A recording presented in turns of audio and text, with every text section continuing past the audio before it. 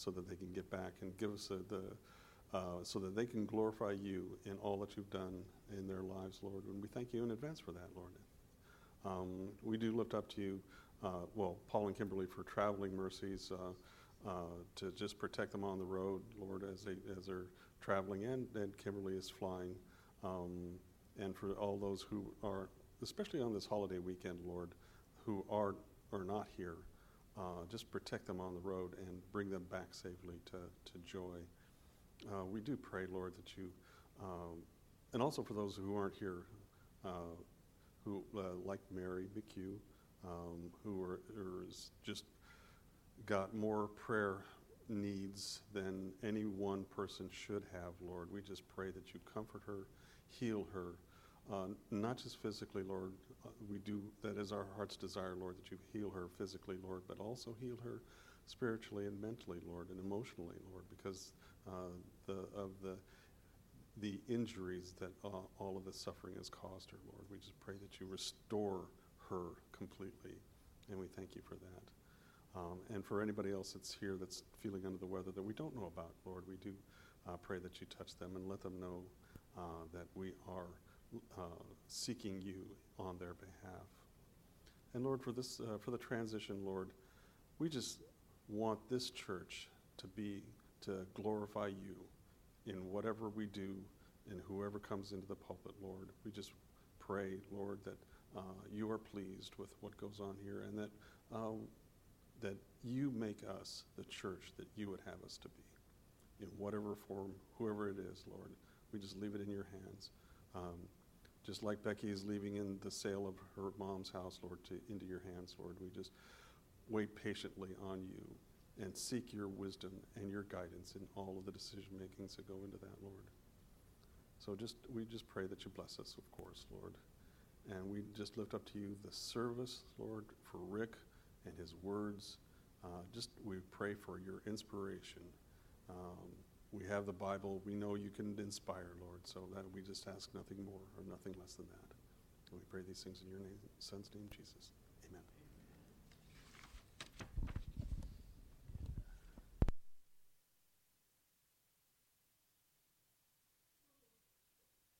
Test. All right. There's my welcome. All right. Well, let's look to the Lord. Let's say a quick prayer. Father God, I thank you once again, Lord, for your grace and your mercy, Lord, that your word accomplishes what it set out to do, what you will it to do and accomplish, Lord. It doesn't return void. Lord, we ask that we can focus on you, Lord. Lord, that we can see past the difficulties, the strifes, the things that actually get in our way, Lord. Help us to glorify you, Lord. Help us to draw closer to you, Lord. Help us to hear what you have to say. In Jesus' name we pray, amen. All right. Well, welcome, everyone. I'm glad that you could be here. This actually might be a fine sermon for Mike to fall asleep on, because I'm actually picking up as my text Isaiah 58. And why I say that is because for the past, so many months, we've actually been in Isaiah at Mike's and Sandy's Bible study. So this is one of these situations where I get to sort of stand before my teacher in some ways and expound upon some things or try and hope that I don't get it too far off, because, I'll hear about it. So, so there we go. I'd like to start today, though, giving a context in terms of the overall sort of flow of the message and where it comes from. So for the past two messages, Patty spoke, I spoke last Sunday, and it had something to do with unity in Christ. I mean, that's sort of a general theme that you could use to tie both of those messages together. And I want to pick up on a piece of that as well today and continue with it by focusing on a particular part of the unity process that we have in Jesus Christ that we may not necessarily focus on a lot of times. We have blind spots in ways, and I want to try to illuminate one of the blind spots.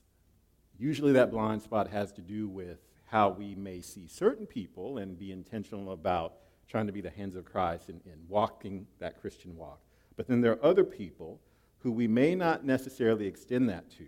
And these are usually folks who we would categorize as sort of the least of these. If I had to give sort of a title to, or a theme to what I'll be talking about today, it's going to be the least of these. We're going to be talking about Isaiah 58, verses 1 through 14. But I want to start with this illustration. And this is not my illustration. It's an illustration that I remember from many years ago, maybe 10 years ago. I stopped by a church, Faith Community Church, and Jim Reeve actually mentioned this, and it stuck with me for some reason. And I really appreciate this illustration, but I'm going to take it in a little bit different direction than he did. He talked about trying to envision, so I'm going to ask you, try to envision huge, beautiful window in a wonderful home. And as a part of just getting this home ready, you say, it'd be great if I hung a really ornate curtain that would just set this room off in that huge window. And it just really make the room perfect. But not any old curtain, a curtain that, intricate in terms of its embroidery, expensive, hand-woven, just something that you have to put a lot of time and energy into, kind of like a centerpiece in the room. And so you do all this preparation, and you get this curtain, and it arrives, and it's delicate, it's beautiful, it's ornate, it's everything you think it would be. And you go up to the window, and you hold it up, and you can just see this is going to be wonderful. And then you step away to look at it, and when you step away, it all falls to the ground. Now it's lying in the dirt, in the dust. And that's no good. So you go and you pick it up, and you put it back up again, and you hold it up. It's like, no, this is how it should be. It should be perfect. And then as you step away to try to admire it from a distance, it falls to the ground. Now, curtains, this is what I'm learning, being somebody who doesn't put up any curtains. You may notice beautiful curtains, but what you don't often notice is what it takes to hold those curtains up is a rod. That rod has to go across. Without that rod, things just do not hang. Without the rod, things do not hang properly.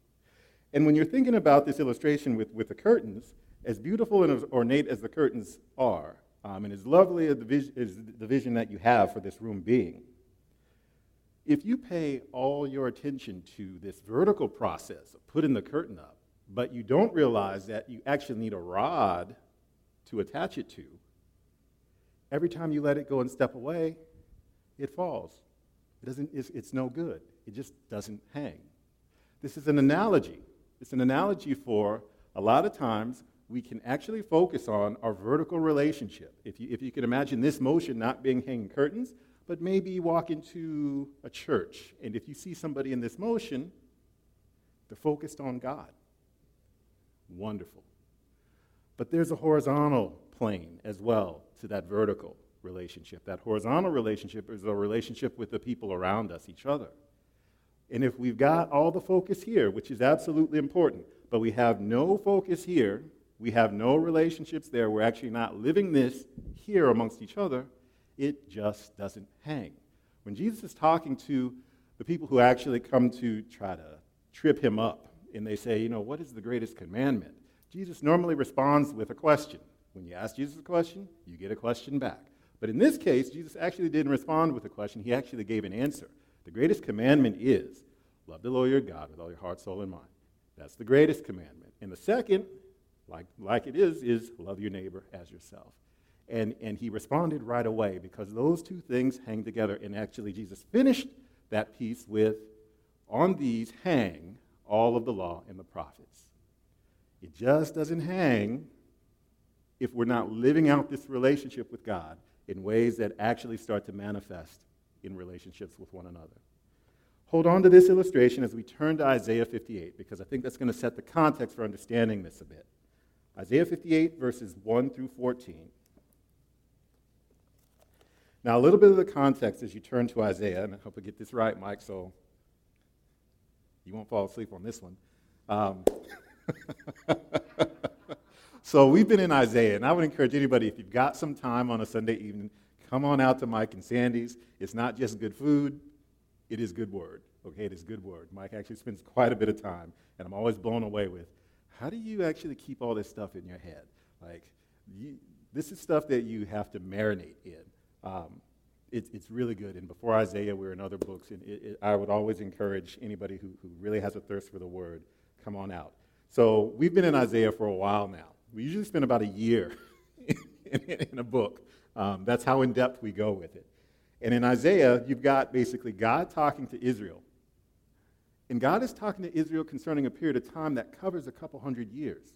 He's talking to Israel and has a word for them prior to them going into exile into Babylon. He's got a word for them while they're in exile. And he's also got a word for them when they come out and they return out of the exile. It covers this entire period. God is speaking to his people because they're going to need some things. And some of these words are words of warning. Hey, if you don't turn, here's what's going to happen. Some of these words are words of hang in there, okay? You're reaping what you sow, but hang in there, God is in control.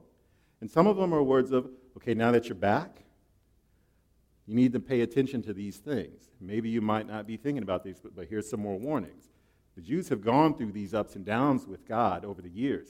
And Isaiah gives us a snapshot of, yeah, here's what it's like to actually live in a relationship with God back in the Old Testament according to the law. God holds you to these things, and there's a consequence when you don't follow them. So Isaiah 58 is actually picking up at a time where God's word is speaking to the Israelites, Jews, after they have actually come back into Judah from the Babylonian exile, after they have come back. And you would assume that after they return from being in exile because they did not follow God's law, that maybe they have learned some things. Maybe they got the message. And indeed, when they come back, what you find in chapter 58 is they are indeed following the law. They are indeed following the fast, the feast. They are keeping the Sabbath. They are doing the things that they were not doing that got them sent into exile. Or are they? Let's pick up in 58. 58 verses 1 through 14. Shout out, do not hold back, lift up your voice like a trumpet.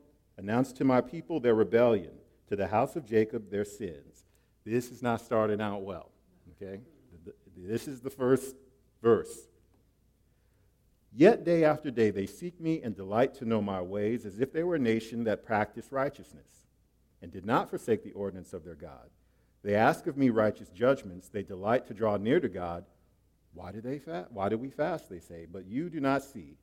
Why humble ourselves, but you do not notice? These are the people saying this to themselves. God, we fast. Why don't you see it? Why don't you notice us? Look, you serve your own interest on your fast day and oppress all your workers. Look, you fast only to quarrel and to fight and to strike with a wicked fist. Such fasting as you do today will not make your voice heard on high. Is such the fast that I choose, a day to humble oneself? Is it to bow down the head like a bulrush and to lie in sackcloth and ashes? Will you call this a fast, a day acceptable to the Lord? Is not this the fast that I choose? To loose the bonds of injustice, to undo the thongs of the yoke, to let the oppressed go free, and to break every yoke. Is it not to share your bread with the hungry and bring the homeless poor into your house, when you see the naked to cover them, and not to hide yourself from your own kin? Then your light shall break forth like the dawn, and your healing shall spring up quickly. Your vindicator shall go before you. The glory of the Lord shall be your rear guard.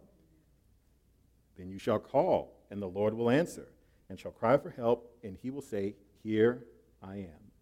If you remove the yoke from among you, the pointing of the finger, the speaking of evil, if you offer your food to the hungry and satisfy the needs of the afflicted, then your light shall rise in the darkness, and your gloom be like the noonday. The Lord will guide you continually and satisfy your needs in parched places, and make your bones strong, and you shall be like a watered garden, like a spring of water, whose waters never fail. Your ancient ruins shall be rebuilt. You shall raise up the foundations of many generations. You shall be called the repairer of the breach, the restorer of streets to live in. I'll pause there. There's some other verses to come, but let me pause with that. This word starts off kind of harsh in a surprising way. This is what I would call sort of an unexpected surprise indictment from God to some people who think that they're actually following God and living godly lives and serving and following the law. They think that. And why we know they think that is because they're actually expecting God to respond and answer their prayers, to respond to them. And God is saying, here you are saying, why don't you respond, God? And God starts to lay it out. It's, look at how you're actually treating the people in your midst who are a bit more vulnerable than you. That is the problem. That's where the indictment comes in. And it's surprising. I don't know if you've ever been in a situation where you think you are doing an excellent job, only to find out that you missed the mark completely. That's surprising. So here, I can relate. There's a situation in my life which, very embarrassing, okay, but I'm going to tell you because, hey, it illustrates the point, and this is how I can relate. There was a time in my life when I was in college, and you hear me speaking with you, right? I get a response from people all the time when they meet me. Hey, you got a great voice. Do you sing? I don't sing. I don't sing a lick. I can't sing. I mean, maybe if I took lessons forever and ever, but that's not my strong suit. And I know this. When I was in college, I let a young lady talk me into singing a song as a part of a gospel choir that I was a part of, leading a song as a part of a gospel choir. I let her talk me into that, knowing good and well I've never sang before. And please understand, this was a gospel choir that actually performed in various churches. We went around, and number one, we're all African American, which means you need to know how to sing if you're going to be leading a song, okay? That's what it means. Yes, absolutely. That's true, but you've heard of the bless your heart sort of response? Yeah, that's, now looking back on it, it's like all that applause that I was getting, that was not, yeah, go, that was bless his heart. I mean, if it were like today, I'm so glad it wasn't sort of, we didn't have social media back then, because this would have gone viral. This was bad. And here's how I relate to this. When I got up to sing, everybody applauded, and they're anticipating what was coming. And I started to sing. And I thought I was killing it. I really thought I was. Because you cannot hear yourself like they hear you. You hear yourself how you hear you. It's a difference. And I finished the song, and I was in it, and I'm like, praise God. This is not something that I normally do, but God showed up, and, all that is true. All that is absolutely true. About a week or two later, I was with the same group, same choir group, and we're headed to Virginia. And we're just driving along, and, we've got music going on in the cars, and I'm in one of the cars. And, the music is good and, just getting in the flow of the Spirit. And then the song ends, and back then we didn't have DVDs or that sort of thing, so there were tape cassettes. And so a person pulls out the cassette, pops in another cassette. I'm listening to what's starting out as gospel music. I hear the music roll in. And then a voice comes through. And in my head, I'm thinking, this is awful. Who is this singing? And then it dawns on me, oh no. Guess what they did that I didn't realize that they did? They recorded me. And somebody had the tape, and they played it. And for the first time, my whole perspective shifted. Because I could hear myself, how everybody heard me, and not how I was perceiving myself at the time. And it was God awful. I kid you not. It was awful. Now, here's the grace of God. You ever heard joyful noise? It was truly God that would focus on the joyful part of that, because I was truly there. But it was noise. I'll give you, I just got to be honest. It was not pretty sounding. Do you have a tape? I don't, and I'm hoping that it has not survived. I'm hoping that it has not survived. And like I said, I'm so glad that this wasn't in the age of social media. Yeah, which is why I feel like, it's been 30 years, so maybe I'm good. But yeah, this would have gone viral. This would have been the ROFL. This would have not been good. And I can relate then to what it's like to think that you are truly killing it, on it, doing it, only to realize that actually you're committing an offense on everybody's ears that you didn't even realize. Now, my offense was on people's ears, and I know that God is still gracious. God is gracious because God honored my effort, and that's how God is. But I can also then understand, okay, well, here are the Jews, and they honestly think that they are doing everything that God has actually asked them to do. They have learned some things from their exile, and they've come back, and God has sort of brought them back into Judah, back into the land, and they're following the law according to what they think they should be doing. They're sort of seeing themselves through their own eyes. But then here comes God, who gives them a perspective of themselves through God's eyes. And it is a surprise. It is like, when your eyes become opened or your ears become opened. Surprise. It is possible to think that we are walking and serving God and living out a godly life and miss the mark completely because the Jews repeatedly did this. We can fall into this as well. We can actually do this. It is our blind spots in some ways because we only see ourselves and experience ourselves through our own perspectives. In some ways, we kind of need each other. We need God, absolutely, but we also need each other to bring a bit more perspective in terms of what's really going on here. And I think that is actually what we're seeing here. We're seeing the Jews doing some things, thinking that everything is in order. But then God's saying, you know what, actually, you're missing some things that are really important. Remember that rod that's supposed to go across? None of this that you think you're doing hangs because you're missing those around you in your midst. And that is what Isaiah 58 is actually talking about. How are you actually treating your workers? How are you actually treating the poor? Well, you're oppressing them. You're actually causing them to work on the Sabbath. Even though you think you are keeping the Sabbath, you're putting them out in the fields to actually earn money for you on the Sabbath when the law has been clear. The Sabbath means you don't work, your servants don't work, your animals don't work. And how can we fudge this in order so that we can still continue to get the income? That's where the Jews were in this. And God calls them on this. This is what God calls them on, because they're putting the people around them at a disadvantage while they think they are all good with God. Zechariah chapter 7, verses 8 through 14, is another example of this same dynamic. In other words, this is not a new or rare thing for the people of Israel. Zechariah chapter 7, verses 8 says, "The word of the Lord came to Zechariah, saying, Thus says the Lord of hosts, render true judgments, show kindness and mercy to one another. Do not oppress the widow, the orphan, the alien, or the poor, and do not devise evil in your hearts against one another. But they refused to listen and turned a stubborn shoulder and stopped their ears in order not to hear."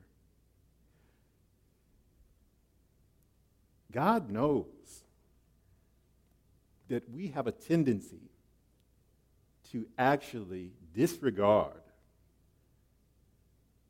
everything that we're supposed to stand for when it comes to the people who are more vulnerable, the people who are around us who may be the least.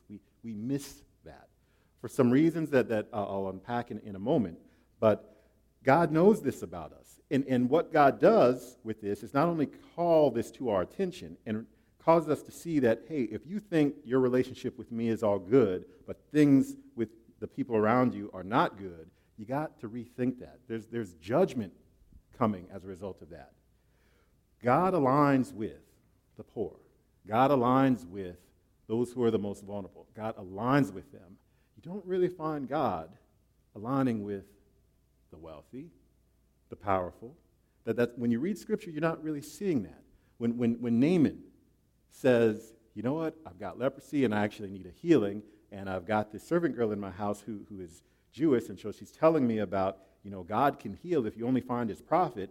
So Naaman says, well, let me go to the king of Israel with gifts and a note from my king and seek the people in authority so that they can actually cause the prophet to pray for me and get my healing.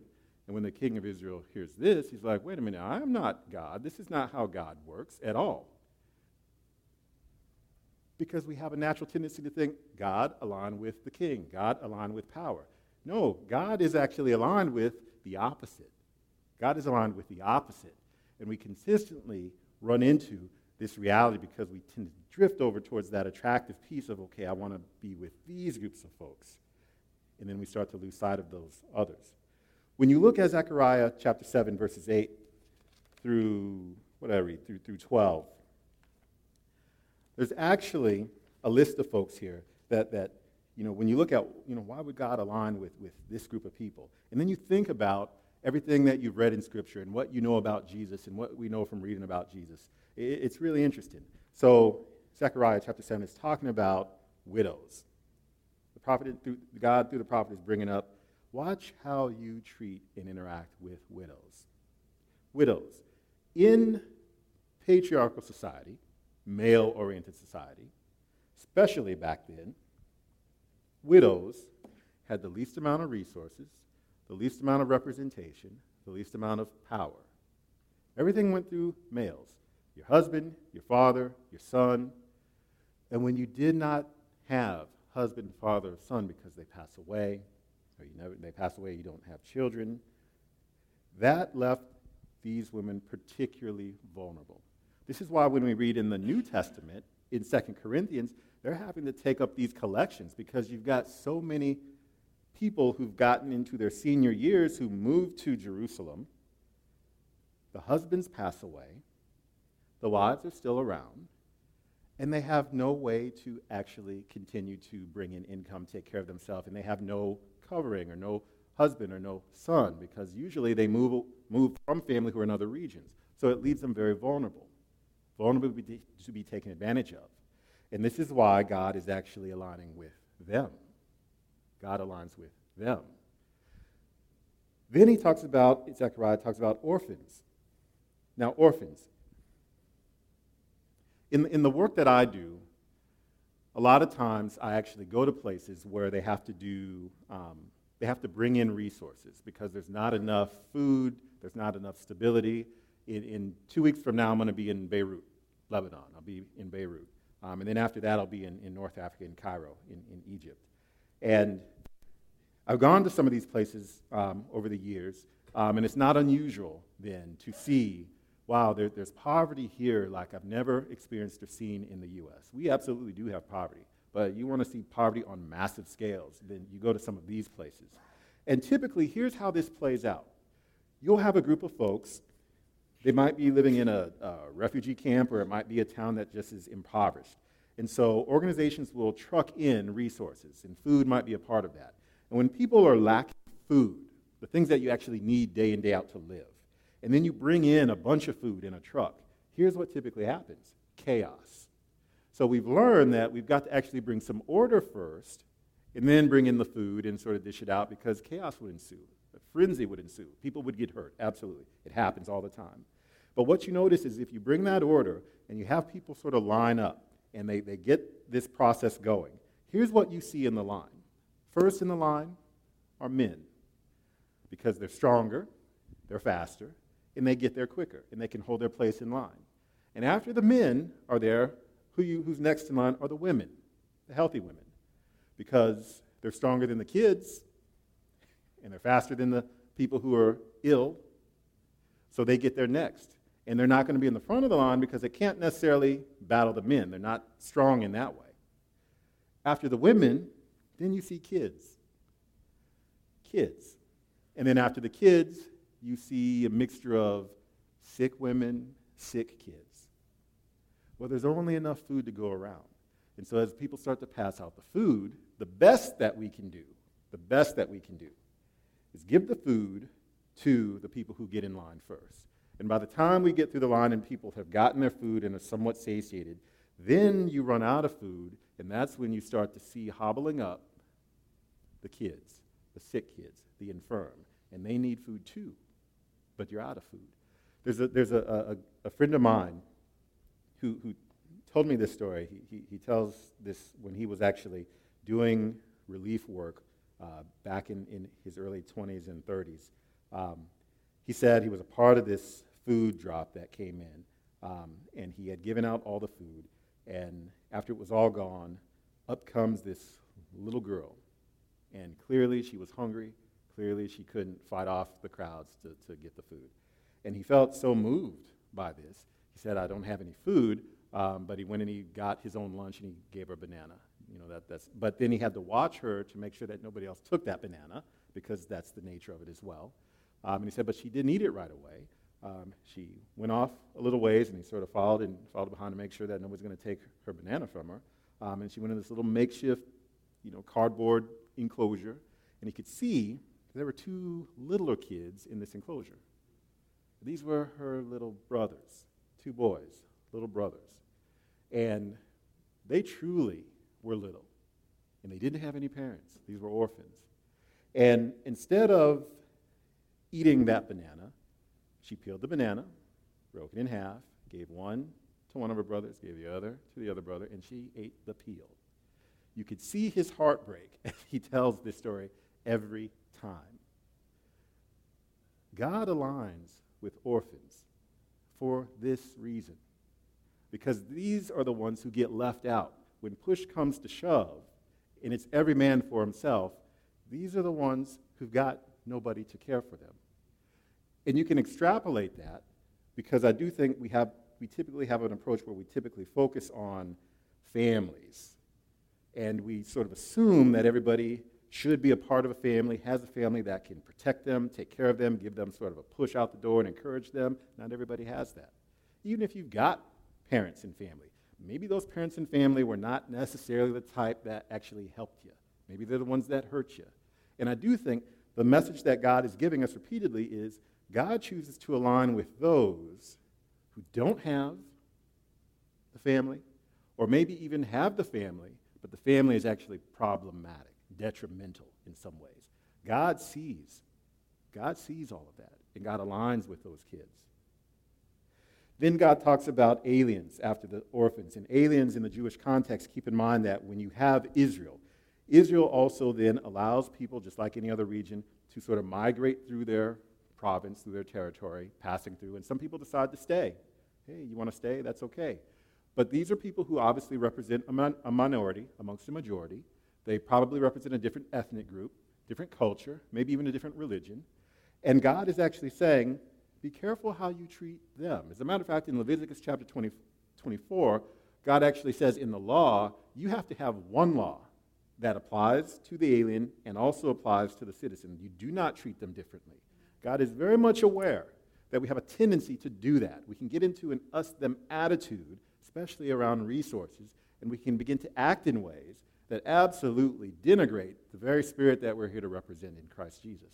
And so God is actually aligning with them and also instituting in the law. You actually have to have laws that actually protect everybody. It treats them all the same. This is coming from God through his people. And then the poor, who Jesus says will be with us always. And God always aligns with the poor.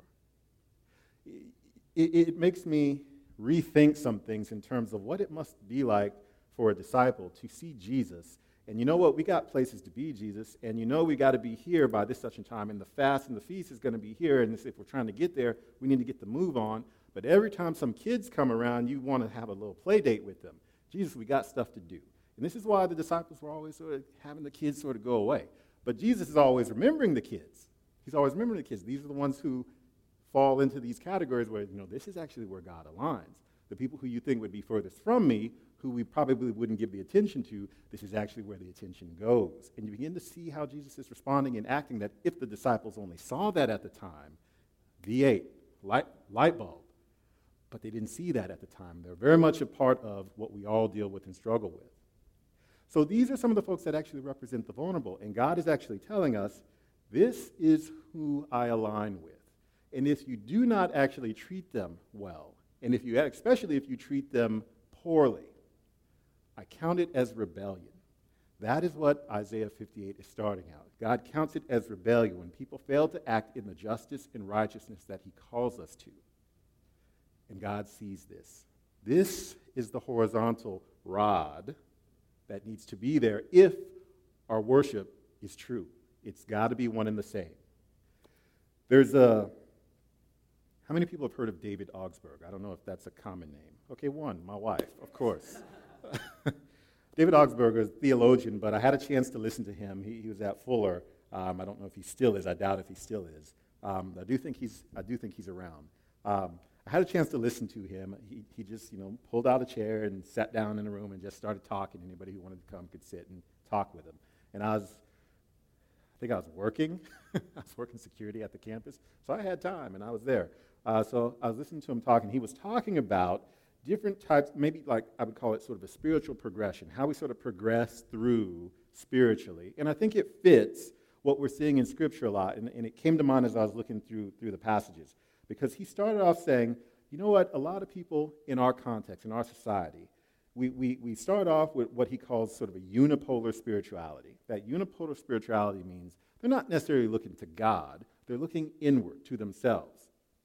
The world is going to actually say, hey, figure out your passions, your likes. If you want to discover your purpose, look inward. Understand your own truths. Those things do matter. That's what the world is going to tell us to do. And you know what? There's some utility in that. If you look inward, if you discover what are your likes, what are your dislikes, what are your passions, maybe you can use some of that to actually get down the road in an occupation. Absolutely. It's self-focused. It is self-focused. And so he goes from that to say, well, sometimes, though, God breaks through that. And so what you get instead of a unipolar spirituality is what we call a bipolar spirituality. Don't think bipolar means something bad, okay? Bipolar in my field means something bad. Bipolar spirituality, what he's talking about is more, there is an awareness of God. So now it's you, and now it's God. And there's this relationship that you have with God. And now instead of you necessarily being focused on yourself, you realize that God is your provider. God is your protector. And you actually get serious about your relationship with God. And you know what? Out of that relationship with God, you actually find a lot of people in the church. And they will absolutely be generous and tithe and give to the poor. And that is absolutely a good thing. But ultimately, where it can break down for folks is when push comes to shove and things get tight, it starts to reveal how they really feel about and make sense of their God relationship. Because a lot of us do feel like, hey, because I follow God, God is supposed to bless me. Because I follow God, I'm supposed to live this type of a lifestyle. I'm not supposed to have to deal with these sorts of things. And that is not what Scripture says at all. So when push comes to shove, and that's the attitude that people truly have, then we find them circling the wagons. The us-them mentality comes out, and they stop giving, and they put people on the outside, and they're going to take care of me, myself, and mine. And that starts to show up even within people who you might think have a relationship with God. It's when push comes to shove, when we're actually walking through the fire, where these things get revealed. So then Augsburg goes from there and says, you know what, but mature spirituality seems to be tripolar, seems to have another dimension added to it. There is this awareness with God, the seriousness that you take that relationship with. But then you realize that it is inextricable, inseparable from your relationship and how you treat other people. Those things are one and the same, kind of two sides of the same coin. You cannot have one without the other. They are both there, and they're inextricable. You must have a relationship that focuses here. That is primary. But as an evidence of that, it's going to manifest in how you actually relate to other people. Then you get into, well, my purpose is not necessarily coming from me looking inward. My purpose is coming because, when I recognize what's going on in my life and what's going on in the world around me, God has shown me some things about God that I need to know. How I survived this season of my life, how I got through this portion of my life and experience, it's because God showed up in these ways. I did not see it back then, but I can see it now. And God is showing me something about God that I need to know as I continue this journey in order to be the hands of Christ in the world so that other people can look back and see how God showed up in their lives through maybe me, but they can look back on that and say, thank you, God, for throwing me the lifeline, and God gets the glory. It is absolutely God-focused, but it absolutely is going to involve us actually being in the lives of other people in ways that are showing up like God would want it to show up. That is how we actually move through. That's the label of maturity in terms of spiritual development that we are striving for, that God is trying to get us towards. I think the greatest example is probably Jesus. And why I bring Jesus in at this point, I'm bringing Jesus in the whole time, okay? But why I'm bringing Jesus at this point, I do think Jesus complicates things, okay? Now, it's very simple. It's very simple. But I think it's very complicated in this way. We can all come away from sort of chewing on Isaiah 58 and walk out the door and say, you know what, I need to do this. And we go to do that, but we go to do it within our own human power, within our own efforts. And that is never going to get us far, because that's what the Jews had to do. And they kept falling back. They kept falling short of the mark. Jesus comes along, and he always ups the ante to just put it out of reach, to see, like, there's no way that we can do that, Jesus. Right, because it takes God empowering you through the Holy Spirit in order to be able to do this at all. Jesus did not say, stop being mean to the vulnerable. Jesus said, do good. And then Jesus even said beyond that, you know there's some good stuff you know you ought to be doing, but when you don't do it, that's sin. Jesus' brother actually said that in James. The good that you know you ought to do and you don't do it, that is sin. When you look at Jesus' words, let's look at his words and then let's look at his actions, because they all speak to this. When you look at Jesus' words, think about the stories that he told, the parables. Everybody remember the parable of the talents? Okay? He gives 3 servants, well, a master gives 3 servants talents, amount of money, and then the master goes away. Master returns later at some appointed time, and he does a reckoning. Okay, everybody gather around. What have you got to show for what I left you with? The servant who he only gave 1 talent to, he gave 1 10, he gave 1 5, he gave 1 1. The one that he gave 10 doubled it. The one he gave 5 doubled it. Do I have those numbers right? Okay, thank you. The one he gave the 1 to, he said, you know what, I know what kind of person you are. You reap where you don't sow. I went and I dug a hole in the ground and hid it so that I wouldn't lose it and bring it back to you. So he did nothing. He did nothing with it. And Jesus' response to that was, you wicked and lazy servants. Wicked. Wicked. Because you failed to do with what God gave you, anything with it. God gave you something and you failed to do it. When you look at the Good Samaritan, I know a lot of times we focus on the Samaritan, that unusual person who you think would walk around and ignore the Jew who's been beaten and laying on the side of the road because they don't get along. And sometimes we overlook the fact that, you know, the priest and the Levite, who were all Jewish, who were like devout, walked around their fellow Jew who was beaten and lying naked in the road. They are noted for their lack of compassion when compassion was obvious and evident that what should have happened. But they turned a blind eye. When you think about Lazarus and the rich man, that story, if you remember this one, Lazarus, wealthy man, it says he ate scrumptiously, wonderful dinners every day. And he said, at his gate was a poor man, a beggar. Actually, the poor man was Lazarus, right? Thank you. Poor man was Lazarus. And they die. And the rich man looks up from Hades. He's in torment. He's in torture. Lazarus, however, is not. And the rich man, who was rich on earth, says, hey, just ask Lazarus to dip his finger in some water so that a drop of it could land on my tongue and at least give me some relief from this torture that I'm dealing with. And no, that's not possible. That wasn't possible. And I think we miss sometimes that, you know, it's not that the rich man was spending his riches on debauchery and all sorts of evil. The problem and the reason for his torture and his torment was that he failed to see the plight of the beggar who was at his door every day. That's what the issue was. This is what Jesus is talking about. He's always giving attention to, look at where God is aligned.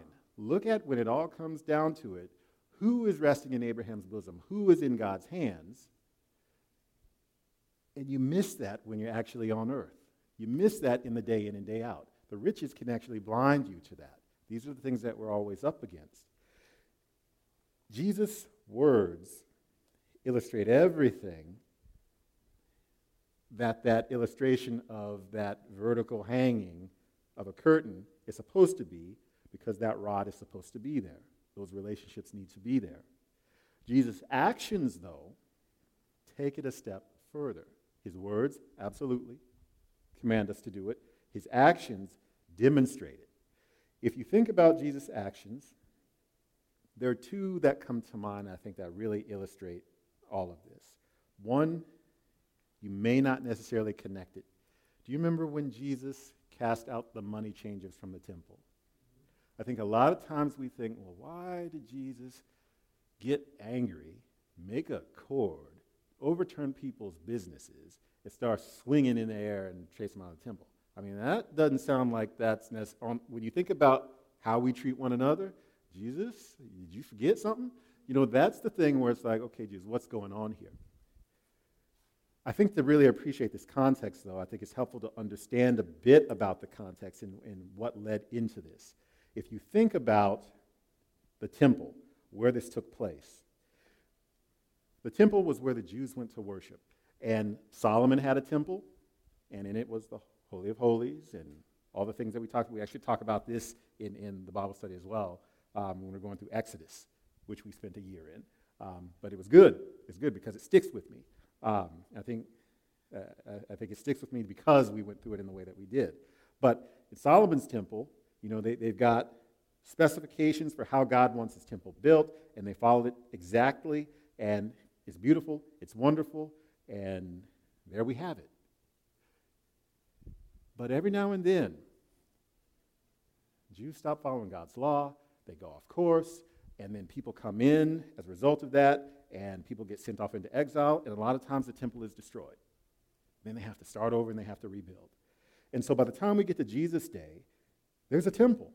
Now, it's not Solomon's temple, it's Herod who built this temple. And this temple is different than Solomon's temple because Herod wanted the Jews to like him. He wanted to win over the Jews. There's some politics going on with this. And he said, well, the Jews don't have a temple. How I could actually do this and get their favor and gain their favor is I'll build a temple, but I'll build a temple that is grander than any temple that they've ever had. So Herod takes the measurements of the temple and actually just doubles them. So the temple that Herod has built in Jesus' day, the temple, is huge, huge. So huge. And I think this is what we sometimes don't fail to see. Solomon's temple took about 7 years to complete, to get all the gold and all the ornament and all the curtains, 7 years to do all that. Herod's temple took 82 years to complete. Herod started it. Herod's great-grandson is the one who finished it. And when it was finished, when you consider the temple complex and all the adjacent buildings connected to it, it actually took up as much as 20% of the city of Jerusalem. It was huge. It was quite a sight to see. Gold on the walls, marble floors, white limestone on the walls, tapestries, ornate, everything. It was marvelous. And people from far and wide across all the regions, not just Jews, Gentiles, Greeks, they would come to Jerusalem to see this thing. It was something to see. So you've got all this traffic that comes in to see one of the wonders of the world. And then you've got money changers who say, well, when you come to the temple, we allow Gentiles to participate somewhat if they want to honor God. You can buy these sacrifices, but you need to buy it with the temple coinage, and they get business ideas. Wow, money changers, people coming from all over. This is a business idea sent from heaven, as they would say to themselves.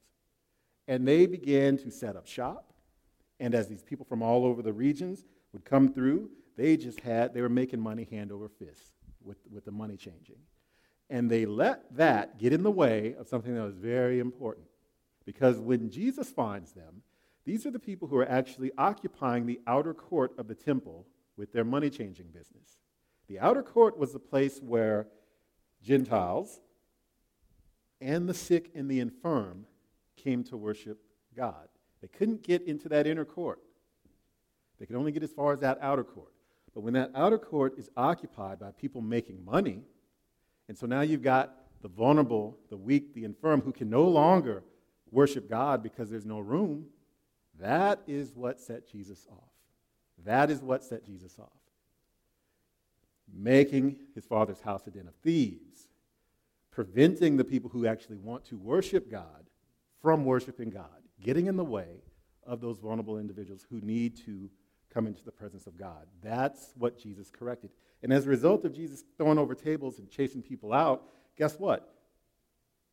They had access to that court again. They were able to reconnect in worshiping God in ways that it should have been from the get-go. Jesus is actually breaking down walls and speaking up for the most vulnerable in that situation. That's the context of this. And Jesus was not just content to break down tables of money changers. There were some other aspects of this temple complex that are really important to understand. And Jesus was not content just with that. He was going to break down all the barriers, because you've got an outer court where the Gentiles and the infirm could worship, but then you've got a court that's in from that where Jews could come to worship as long as they weren't infirm. But then that was further subdivided, because then you've got the women's section, which means women and children could worship here. And then you've got a place that's a little bit further in, which is where the men worship. But then you got a court that's even beyond that, which is where the priest could actually enter. Holy of Holies is what you could call that. But then you've got this inner court, holiest of holies. Now that is only where the high priest would go, because that is actually where God was residing. And that room was separated by what? Anybody remember? Not Mike. A curtain, absolutely. An ornate curtain. And they actually estimate that when Herod built the temple, this curtain, ornate, beautiful, but probably 60 feet high, 4 inches thick. That's some tough stuff. That's some tough stuff. All these walls of partition were a part of this structure which separated people. It gave sort of a, okay, you're not holy enough, so you stay here and you're relegated here. But me, I can go here. Well, you're not holy enough. Maybe I'm a priest, so I can get even closer. And then high priest, even closer. And to be real honest, they take that from God, because God has got this curtain that says there's a separation between God and humanity that just is not going to work well for humanity if you try to breach this divide. It's just not going to turn out well for you because of sin.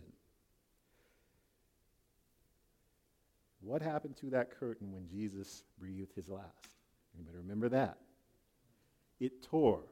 When Jesus breathed his last, that curtain ripped from the top to the bottom. That changed everything. If you think Jesus was just about clearing out the outer court so the vulnerable could come into the outer court and still be far off from God, think about what Jesus ultimately was there to do. What he was ultimately there to do was march through each and every barrier, tear them all down, but it starts with getting that relationship right with God. It was torn from top to bottom because God did that. And God did that, and I know if we think about it in some ways where we may read over that verse kind of quickly, but for 1,500 years, I think God has been waiting to tear that curtain. Okay, 1,500 years, God has been waiting for this moment.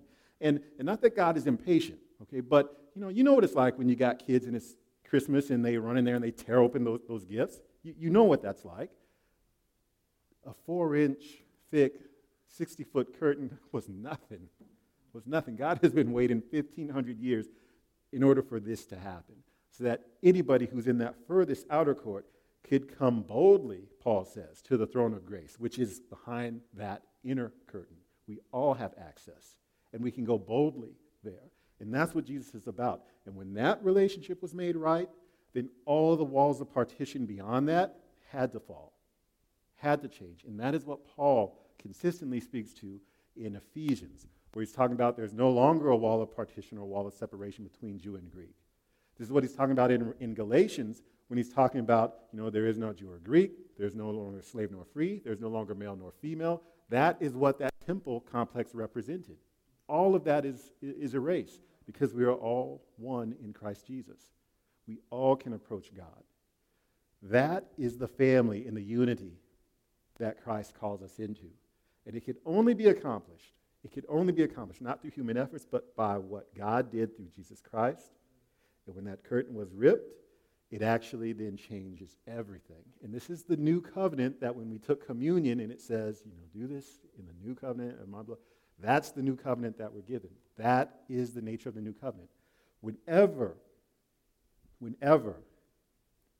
we start to have the us-them tendency creep in, God is clear.